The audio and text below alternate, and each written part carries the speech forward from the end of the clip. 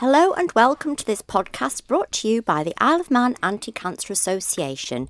My name is Sandy and I am the Executive Officer of the Isle of Man Anti-Cancer Association and a cancer survivor. And my name is Malcolm, Chairman of the Isle of Man Anti-Cancer Association and a former surgeon. In this podcast we want to talk about skin cancer. Cancers that arise on the skin account for a third of all newly diagnosed cancers. Although most may be treated under local anaesthetic by such techniques as simple excision or freezing of the lesion, there are a number that can be life-threatening if not caught early enough. More concerning is that the number of people diagnosed with skin cancer is rising. Most skin cancers arise through prolonged exposure to dangerous rays in our environment. And we all like to enjoy the outdoors, whether on the island or off somewhere hotter for a holiday, sucking up the sun's rays, but we need to take a little care. Most of us feel a lot better with the longer, warmer and brighter days of the summer, and we all long for a relaxing holiday in the sun.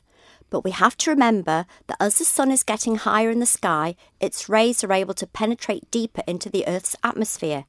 Included in these rays are invisible, ultraviolet or UV rays, which are the main cause of skin cancer.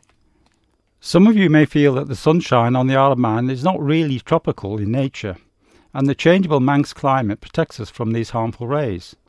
But, as a good idea of how intense the sun's rays are in the warmer months, even on the Isle of Man, is the surge of heat that can be felt when the sun suddenly emerges from behind a cloud.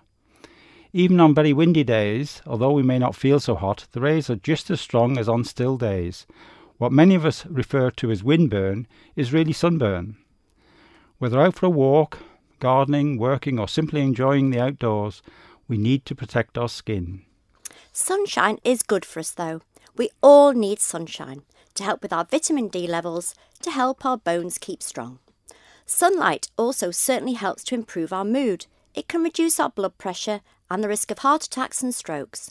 However, the amount of sunlight that most pale-skinned individuals need to maintain a normal level of vitamin D is much less than that required to achieve a tan. After all, from October to April, when the sun is lower in the sky and the days shorter, most of us are still able to maintain normal levels of vitamin D. A good diet can help boost your vitamin D levels, with foods such as oily fish, meat and eggs being naturally rich in vitamin D, while some cereals and drinks are also fortified with vitamin D. Pregnant ladies, children under 5, the elderly and dark-skinned individuals may require some supplements. Enjoying the sun safely and avoiding sunburn should help you to get a good balance. Most people associate sunburn as being when your skin is blistered and sore, but just going red can be as bad as for your skin as well. DNA in your skin cells, which controls the growth of the cells, can be damaged even before your skin starts to go red.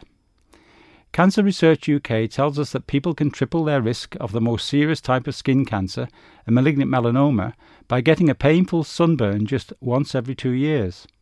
This is particularly important for children. Their skin is more delicate, and even short periods of overexposure to the sun can lead to a legacy of skin cancer in later life. So let's talk about the different types of skin cancers that can develop.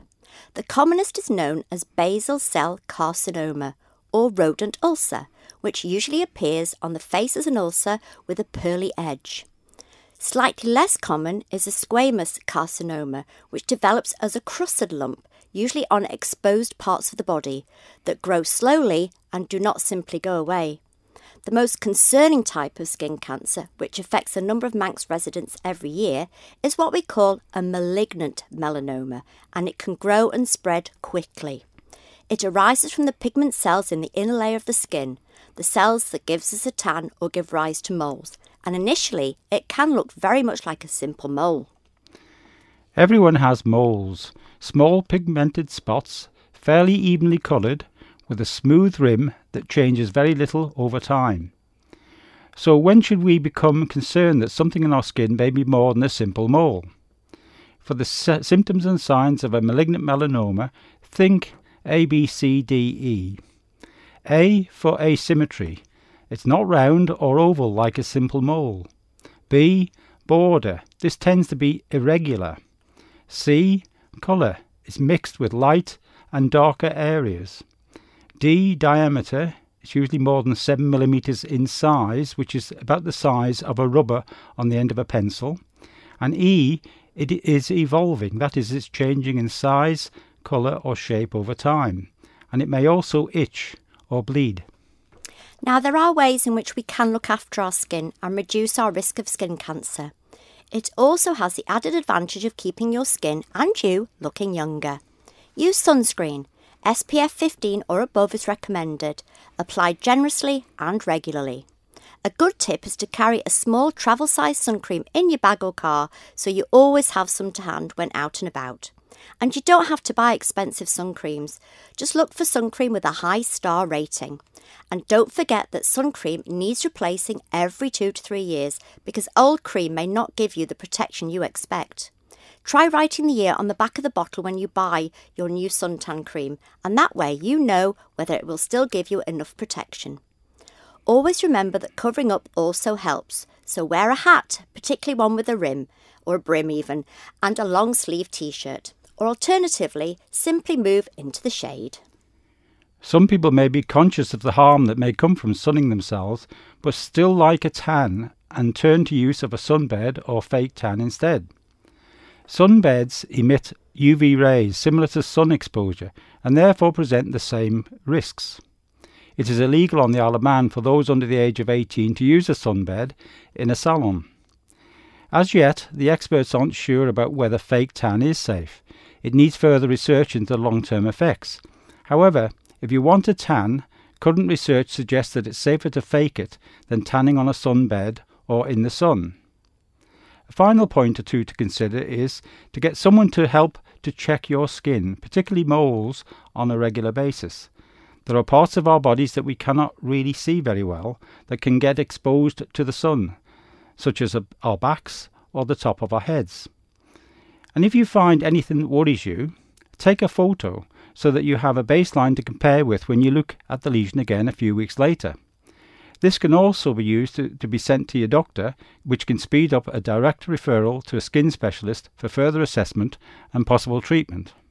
And of course, as we say regularly on this feature, if you notice anything that's not right for you, get it checked out by your doctor. Now, for more information on skin cancer, you can visit Cancer Research UK Sun Awareness website, which is sunsmart.org.uk, or you can, on the Isle of Man, you can visit the Macmillan Cancer Information Centre, or you can call them on 650 735. So enjoy that sunshine, take care, and thank you for listening.